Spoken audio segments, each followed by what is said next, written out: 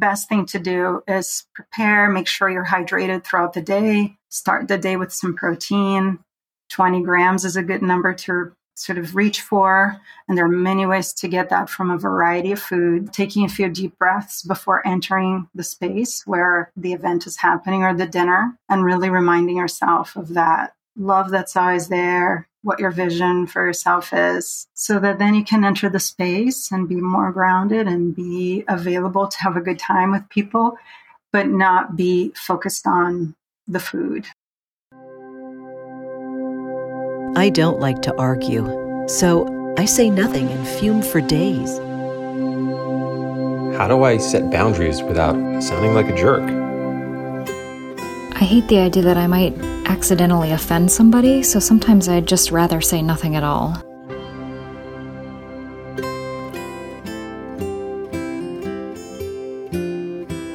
Welcome to the Language Alchemy Podcast, and thank you for joining me today. This is your host, Alejandra Siroca, a transformative communication teacher and coach who's devoted to helping multicultural individuals and couples on the path of transformation transform their lives and relationships through conscious communication.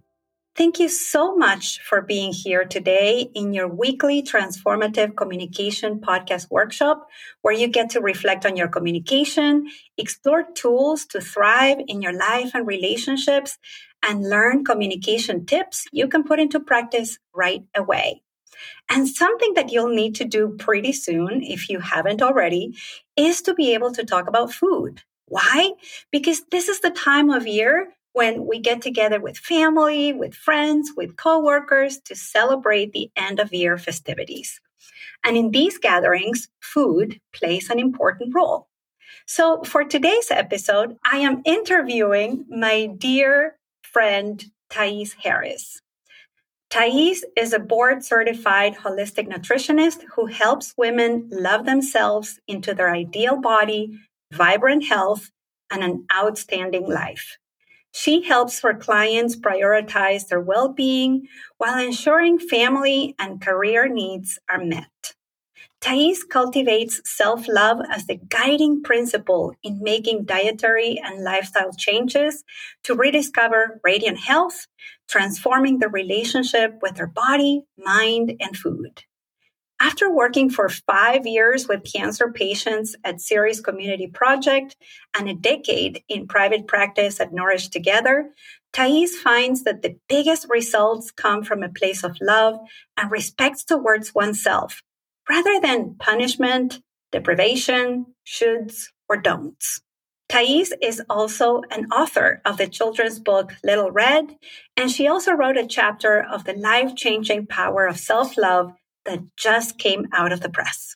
Thais, welcome to the Language Alchemy Podcast.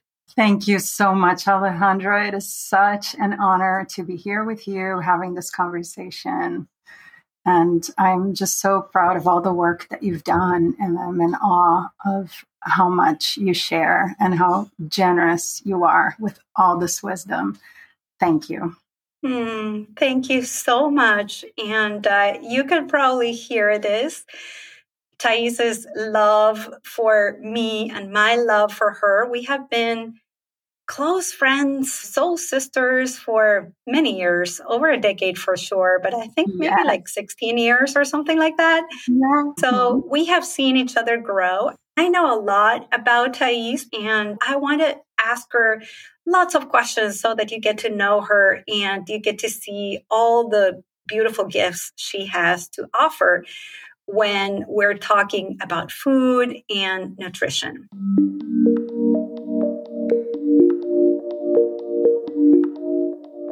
Something that I've said when I introduced you, Thais, is that you are a holistic nutritionist. Many people have heard the word nutritionist, or maybe they know a dietitian. But what's different about a holistic nutritionist? What does that mean?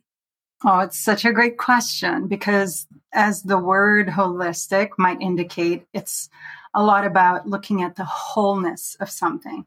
So for me, it's really about the interconnectedness of body and mind, and even soul or spirit. And so what I've been focusing on, especially in the last few years, is really this interconnection, self-love being such a strong foundation for guiding any changes that somebody might make in their lifestyle or their diet pattern. And it's all related to this interconnectedness, because I find that you can eat all the, say, right things, and this is quotes here, right? Because that changes for everybody. But that if we're not working on things like stress reduction and cultivating some joyful movement and working on our relationships, which is why I think your work is so powerful and so important with this communication, and also noticing how we're talking to ourselves, then eating just those right foods is not going to do much to really advance us and really improving our lives and improving our relationships and improving everything. And so that's what holistic means. And my training is really about optimizing the body's innate capacities, healing abilities to promote wellness, to prevent disease. And so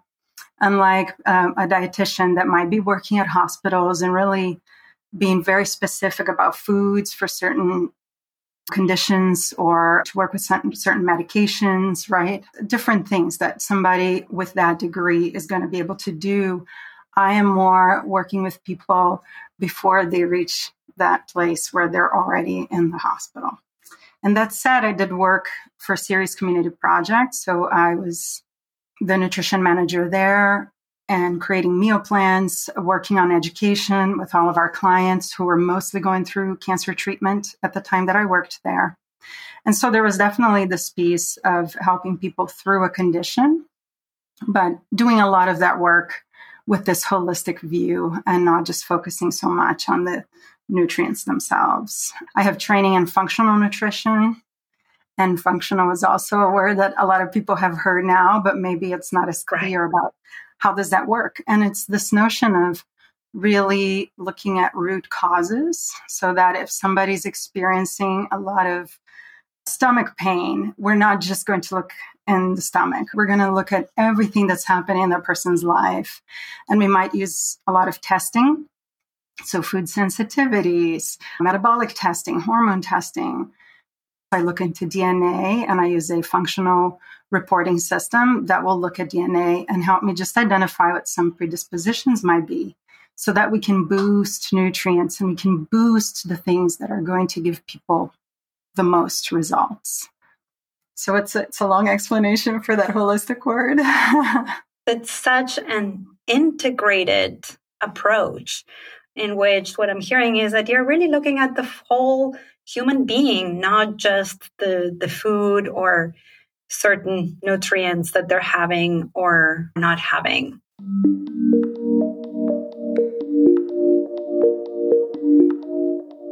And one of the things that we human beings bring when it comes to food is our cultural traditions and our cultural habits.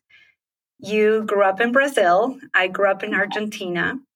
We both live in the United States, and we have both changed the way we eat, the way we nourish ourselves, not only through foods and also other activities. I'm wondering, with your clients, when they come to you and they're making changes, how do you talk to them about communicating with others about food, especially if, at the end of the year, we gather with people. There are these traditional dishes depending on the culture. And when I'm talking about culture, for those listeners who may be new to the podcast, when I talk about culture, I'm talking about the various layers of culture. Family is a layer of culture.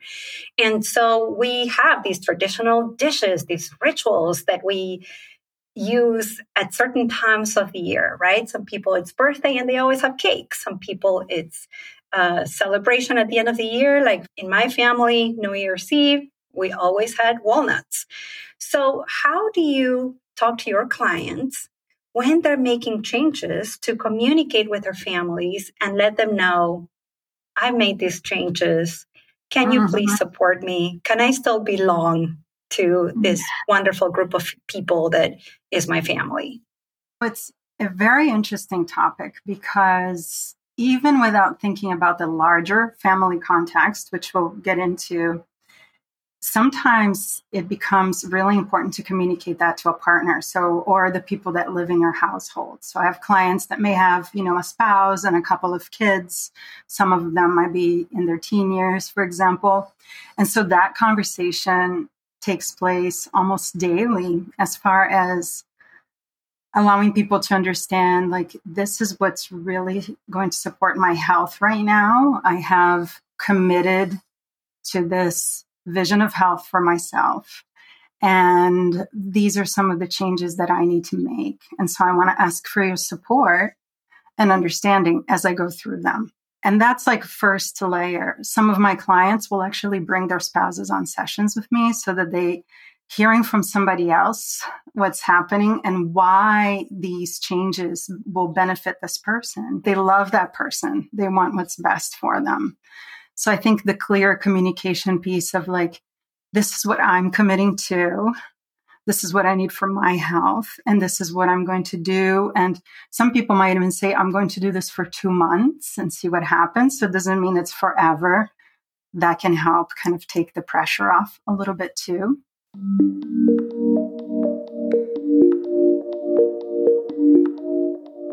When we go into that larger context with family, especially when there's a cultural piece, and I live in Massachusetts currently, and I work with people from other countries that are here in Massachusetts. And there's often this notion of like going to specialty stores, whether it's maybe somebody from Brazil, where there's certain stores that have the Brazilian items that they might find, or they adjust those items that they would get in Brazil to things that are a little more processed here. And all of a sudden, they're not feeling good. So people sometimes have to look at their own sort of inherited food preferences and then just really notice, is this food helping me feel well? Or do I feel tired, moody? I'm short with people, have pain. My skin is breaking out. There's all these different ways that we can identify, the food I'm eating is actually not allowing me to live my best life. And then we look at those and we see like, what's the natural evolution from that particular food to the next thing that's going to be health supportive. So now bringing it back to the family, it really depends on each individual and the relationship they have with their families. For some people, they're able to say, I'm just doing something different right now. And it can end the conversation there. If they want to have a deeper conversation with their family because they know they're going to be heard and they're not concerned with people attacking certain choices or sometimes even making fun of them. Like I've gone to Brazil and have said no to certain foods and then was made fun of like, now she's an American. And it's okay. I knew like there's a lot of love there. I didn't have to take it personally. But that's why I say it really depends on the individual, because when you know your family, you can decide if you want to go deeper and have that conversation as you would have with your partner and your kids to say, I'm working with a holistic nutritionist and I'm doing this particular plan because I discovered I have these food sensitivities and this is going on. And so I'm going to try this out for a couple of months so that I can feel better. And usually that's enough for people to go, wow, amazing. Yeah. But if their family environment is not usually that way, then they can say, for example, if somebody is not drinking alcohol and they're offered a drink, and just say, not right now, thanks. And that there's no hook there for anybody to go, what, you're not going to drink now? Or sometimes people can take it personally against them, like, are you saying there's something wrong with drinking? Well, I drink and there's nothing wrong with that. And, so there's, depending on your family dynamics, you will know how to communicate that in a way that either, removes the hook. So you just say, not right now. Maybe a little bit later. And you keep drinking your water and then the night comes and goes and it's done and you don't have to engage. Or you choose to speak about why I'm doing this, and in a way that's very personal to you, so that nobody needs to feel defensive or feel like they're doing something wrong. What I'm hearing, Thais, is really you need to know your family. You need to know your family dynamics. And you need to connect to your intention as to what is it that you are going to share and why you're going to share that. And some training wheels could be not now, thank you, when you are in that sort of like gray area that you don't know how to talk about this, how deep to go with them, and what kind of response or reaction you're going to get. Yes.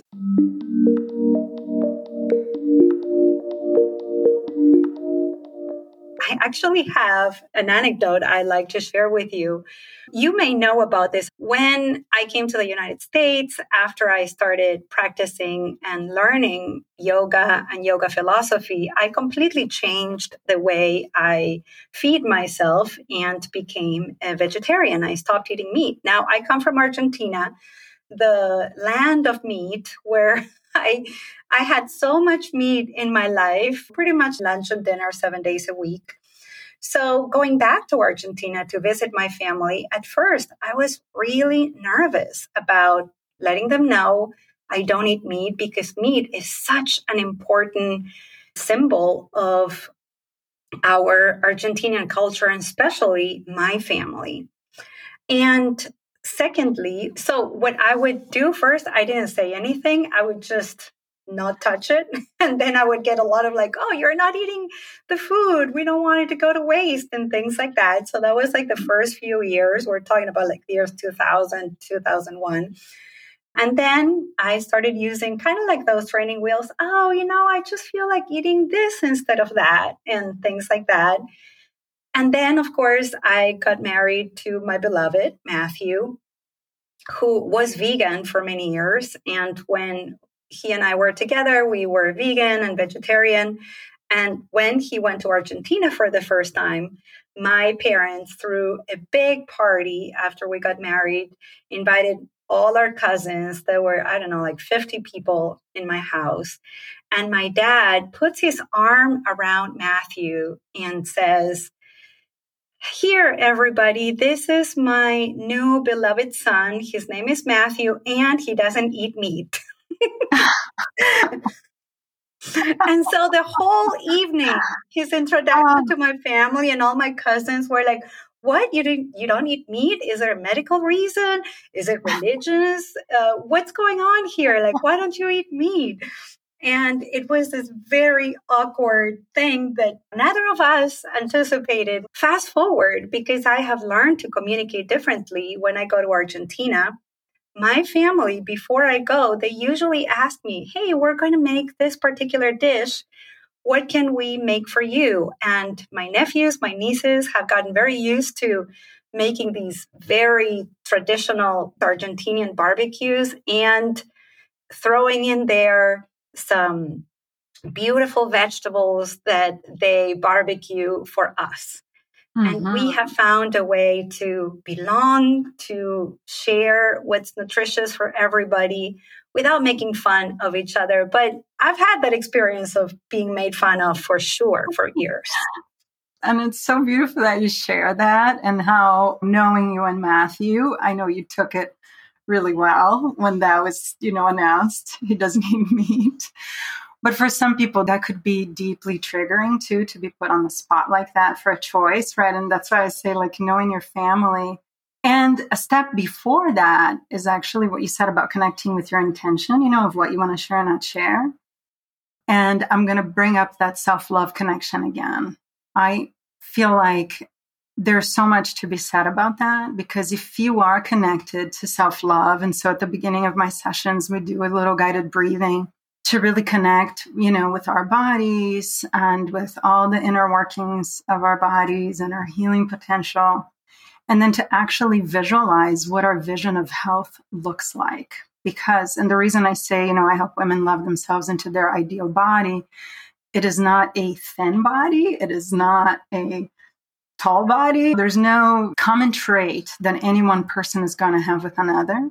What personally for them is ideal is that body that can hold them, where they can do all the things they love and really be present in their lives, right? And so we do this work of really connecting with what that is, and that every choice and every change that we might make in our daily life and the way we eat or the practices that we are doing, that those are guided by that love. And so when we come to the dinner table with our family and we're connected to that self-love, then it's much easier to answer to any questions that might arise without shaming other people or making them feel defensive. And I feel like that's really key. So in the same way that maybe when your dad said, he doesn't eat meat, knowing Matthew, if he was grounded in himself, he could be there and then talk to people about it without feeling like he was doing anything wrong or losing a sense of belonging.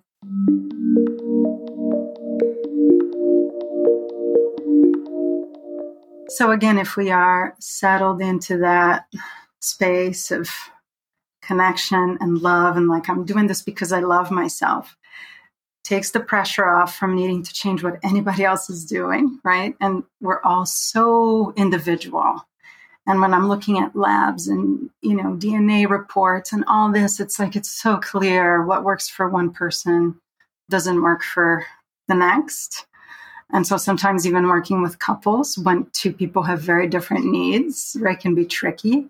So you bring in a whole family and it's going to be very different. So I think disarming that like what I do, I think this is the right thing and everybody should do it. If we can remove that piece and just focus on that, this is what's really going to help me feel my best right now. Yeah, thank you.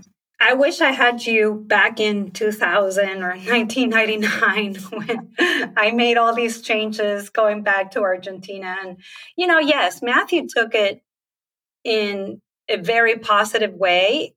He had a blast. And at the same time, 18 years later, he still shares that anecdote with people. So it was something significant for sure. And I'm wondering, for people who have not done this work of the self-love or really even considering going into a gathering where people are going to eat something different or things that they no longer eat or they're trying to avoid for the moment. It may be gluten, it may be meats, it may be a certain product, it may be sweets, it may be certain sugars, sodas, alcohol, or something else. How can people who have changed their diets or who are making a change prepare themselves before they go to an event where they will encounter food that they no longer eat? And preparation here is the key word. I find that just in the way we don't really want to go shopping when we're hungry because we might make some less than ideal choices when we're really hungry, going through the aisles. We don't want to go to a party or an event hungry, especially some of us might skip a meal already anticipating, it's like at Thanksgiving, people tend to have a really big meal. And some of us might choose to skip lunch because, it's going to be a big meal. But what happens is then by the time that meal arrives, we can be so hungry that we're not thinking and we're not connecting to that deeper space within us that is about making choices that are really supportive. So in order to avoid that, eating a protein-rich snack, and when I say protein-rich, of course, it can be from vegetarian sources. I actually, for our podcast listeners here, there will be a guide for enjoying the holidays, and it talks a little bit about what I mean about having a protein-rich snack. And even starting the day with enough protein, because something happens if we start the day with refined carbs, and that's the first thing we put in, we set a certain roller coaster in motion to need to get more carbs throughout the day, and we might end up craving sweet foods or carby foods. And so again, when we're in a context of a party, you were to arrive at a party really hungry, and you might be in that sort of carby roller coaster, it might be the thing that you go for. Even knowing like, okay, I'm going to pay for this tomorrow, but right now I'm really hungry. So best thing to do is prepare, make sure you're hydrated throughout the day, start the day with some protein, 20 grams is a good number to sort of reach for. And there are many ways to get that from a variety of food. Taking a few deep breaths before entering the space where the event is happening or the dinner, and really reminding yourself of that love that's always there, what your vision for yourself is, so that then you can enter the space and be more grounded and be available to have a good time with people, but not be focused on the food because you've had a base. And then within the foods that are there, then you can make some choices of what are the things in here that will support my well-being.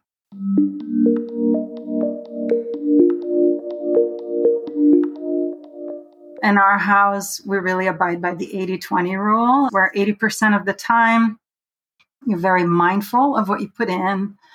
You're hopefully cooking most of your meals. And because when we eat out, we don't know what oils are being used. There's a lot of variables. So when we can spend most of our time really investing in good quality food and cooking for ourselves and our loved ones, trusting there will be 20% of the time that maybe we go to a friend's house and there may be some ingredients or oils and something they prepared that we wouldn't necessarily choose, but that we can literally look at that meal and think, this will nourish me. Because at that moment, it is about the social connection. It is about all of the other things that make up, a healthy, happy life. And that because we are supporting our body so strongly, the other 80% of the time, trusting that we'll be able to digest and process whatever's coming our way. You bring up a really good point, Thais, because it's also, let's acknowledge it, a matter of privilege to have access to good, healthy, nutritious food. And not everybody in our families, not everybody that we gather with at the end of the year have the same privilege, the same access to nutritious food. So sometimes we are going to go to different events where people are going to bring their offerings from their hearts, things that they have prepared with so much love that may not have the quality of ingredients that people with privilege have access to. Right. And that could be as nutritious as something that for others need to be organic or come from a particular source and be able to enjoy that. So thank you so much for bringing that up. Yeah, and I think that reminder of even taking a deep breath before eating, I think connecting with gratitude is so important, especially before meals. I feel like we have at least, I'll say most of us eat 3 meals a day. And so we have 3 opportunities each day to connect to gratitude. And what it does, it's one of the fastest ways to take our body from a fight or flight, from being in stress response, whether we're busy or in traffic or all the different modern world things that we do in our daily lives that can get us stuck into our sympathetic mode, which is that fight or flight. And when we eat, we really want to switch into rest and digest so that we can properly digest food. Because when we're in fight or flight, we're not sending blood flow. We're not sending energy to digestion because digestion is not that important when you're running away from danger, right? And so that's how the body kind of figures out how to ration its energy and its building blocks for certain things. And so gratitude, and this has been shown in many a study, that is the quickest way to help the body get into that rest and digest mode, into the parasympathetic mode. So when we connect with that and we can take a breath and even say to ourselves, this will nourish me, it sets a whole different tone for the body versus being stressed like, oh my God, I don't eat this, or this has this, or like that will just continue to activate our stress response. And then we might not feel well after eating it. But if we can do the opposite and just really relax into it and accept that food is love, then it's a whole different world. And it's interesting when you brought up the culture, the first thing I think of is that movie Lion. Do you remember that movie about this Indian boy? Australian woman who adopts someone from India, a child from India. And one of his only memories of his family, what comes back to him after many, many years, of living in a different culture and I think not knowing really who he was, the moment that something connected was through food, because food holds this space that's so intertwined with our identity and with love. You know, some of us, like our parents, might have given us special treats and certain foods as a way to show love. And so that's another thing to just be aware of when we're with our families. Saying like, oh, I don't eat sugar, like, oh, that's wrong. If we do it like that, that for somebody might mean something so much deeper than just food, right? That it could be a problem. It could create some friction. What I'm hearing from you is kind of like not judging others for what they are eating, and also not being an evangelist of like, oh, because I eat this way, now you have to eat that way.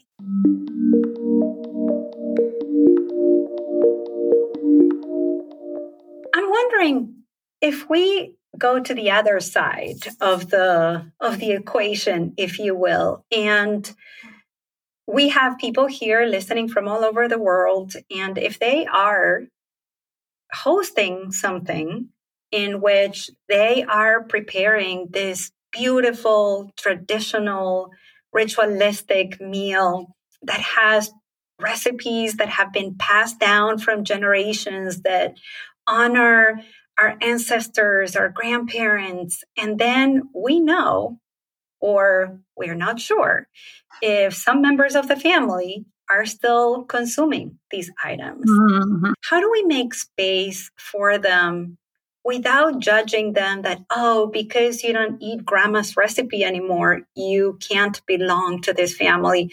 After I've spent 3 days trying to cook this beautiful feast for all of us. What suggestions do you have for people who are hosting or who are honoring their tradition, and they can feel nourished and satisfied and a sense of well-being when they consume those foods, and make room for others who no longer consume those foods? I feel like it comes back to that basic of understanding we're all very bio-individual, and each person working on themselves. You know, there's the vision of health model, but beyond that, this notion that everyone is free to choose and everyone needs to meet their needs in different ways. And so when we're hosting, it can be really hard to try and accommodate everyone. So I think to be very clear about, here's what I'm making, this is why this is important, but I invite you to bring something that will nourish you if you don't eat any of these ingredients or some of these ingredients, right? I think opening that up for people to then bring, because I think as a host, and I just hosted my son's birthday party, and I knew some people were gluten-free, some people were dairy-free, some people were both, and there was somebody who did no chocolate and somebody who was vegan. Because of the work I do, I was able to make sure there was something for everyone. And so most people I know would have been very overwhelmed by that. And I was even overwhelmed by that, right? But I do this. And so for me, spending 2 days in the kitchen preparing certain various things was easy. I also had moments of getting hummus from the store. That was like, oh, I was going to make fresh hummus. And then I realized, no, I don't need to do that. I'm going to buy this awesome hummus and I'm going to buy some guacamole and I'm going to have these choices. The great thing about that is like chips for guac, you know, they tend to be dairy-free, gluten-free, it's vegan. So I was hitting a few things. So it's like maximizing some of your offerings that can be very food sensitivity or food allergy friendly. And then allowing or inviting people to bring what will nourish them. What a beautiful idea to invite people to bring and to say, this is what I'm going to cook. And if there's anything else you eat, please bring it. It's welcome here. What a beautiful way of honoring that.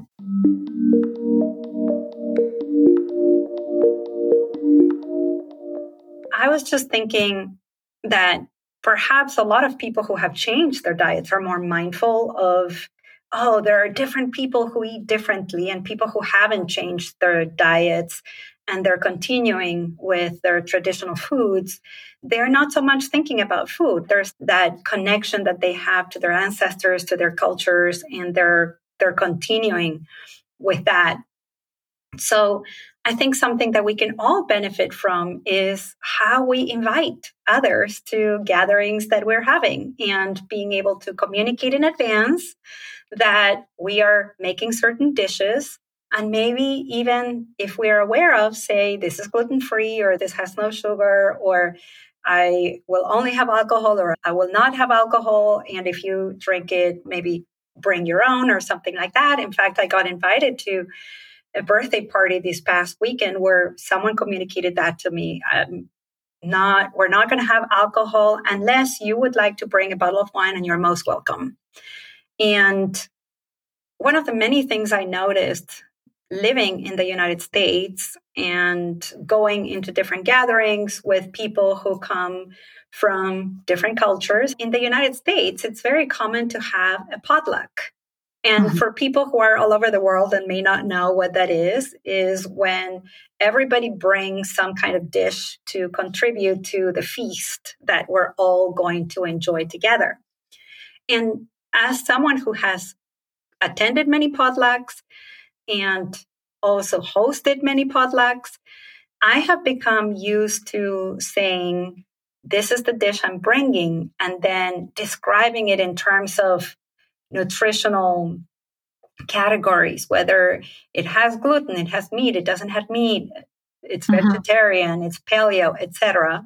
And what I've noticed is that then when people share what they are going to bring, they also note what their food is.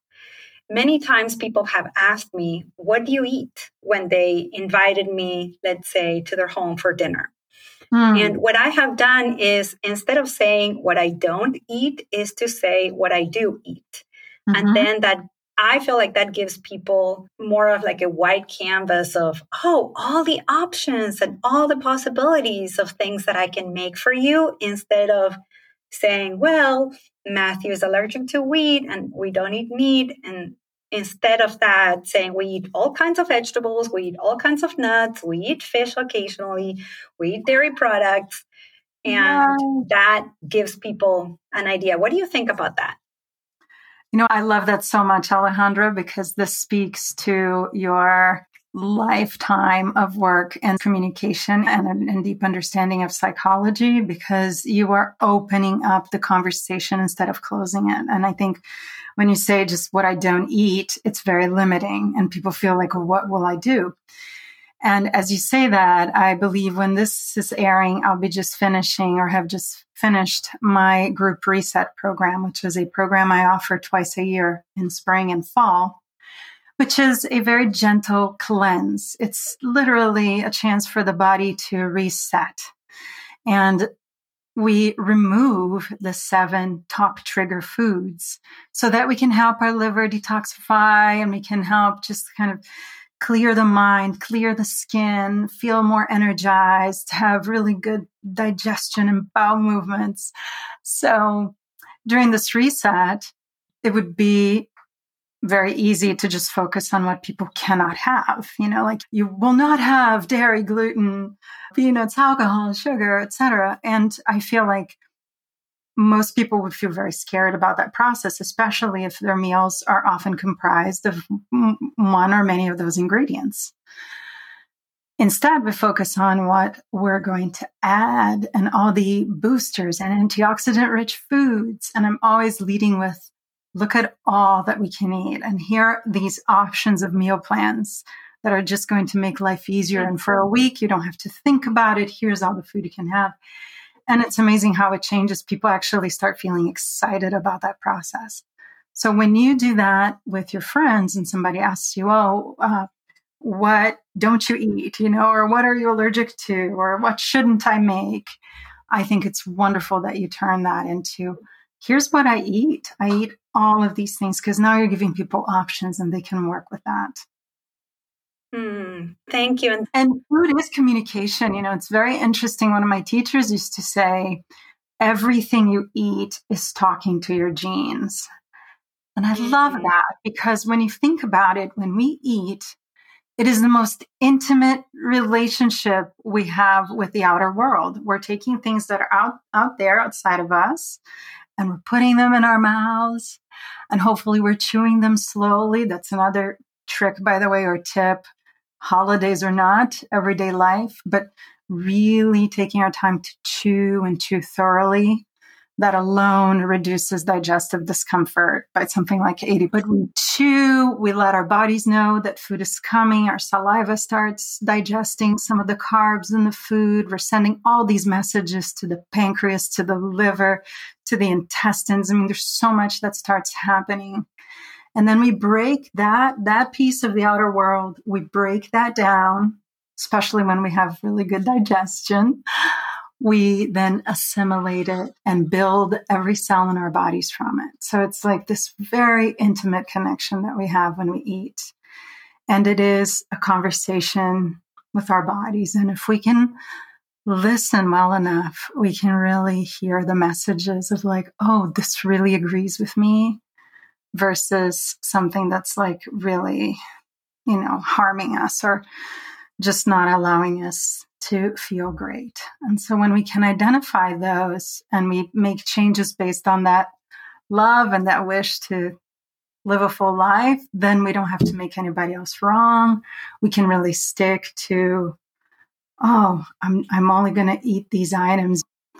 I know what's going to really nourish me. And to be able to then have some of it and say, wow, this is really amazing. It just can be wonderful when we're coming in from that space. Thank you so much, Thais. I hope you can all hear what a wealth of integrated, holistic information Thais is. And she is going to offer all of you completely free 3 mindset shifts to love yourself into better health. You can go to selflove.nourishtogether.com to get her guide. Do you want to tell us about that guide? And it has a little bonus you were telling me before. Do you want to tell us about it? Yes. And these are the 3 shifts to just connect to that place in ourselves, right? Where we are cultivating the self-love. Self-love might seem obvious for some, like, of course I love myself. But it's like, how are we showing that every day in the way that sometimes it's easier to show love to our loved ones, our partners, our kids. But how are we doing that for ourselves? And so these 3 mindset shifts are just 3 little things that we can do, all of us. It's free. We can do it anywhere at any moment to get in touch with that. And for everybody that downloads that guide, you will automatically also get a 6 tips to enjoy the holiday. So a lot of what we talked about today will be in there, along with some other very simple steps to, like, even if you want to enjoy alcohol, how to do it in a safe way that's not going to make you cranky and tired the next day. So, beautiful. It's going to be so useful for everyone, myself included. And if you would like to find out more about Thais, get her awesome recipes, and perhaps work with her, you can check out her website at nourishtogether.com. She's also on Instagram and Facebook, also at Nourish Together. I'm going to add all those links in the show notes. Well, Thais, what a rich, delicious conversation we've had. Thank you so much. It was such a treat for me. And, whenever we talk, which is often and sometimes not often enough, we usually say, we could talk to one another forever. There's so much to talk about. But I want to thank you from the bottom of my heart for the work that you do in the world, for saying yes to this invitation, and for helping all the Language Alchemy podcast listeners enjoy their holidays and love themselves into better health. So thank you so much. It's my pleasure, my honor. And thank you so much, Alejandra. Thank you. And thank you so much for listening. Until next week. And as we say in Argentina, ciao, ciao. Ciao, ciao. Original music by Gary LaPoe. You can find all links in the show notes at languagealchemy.com.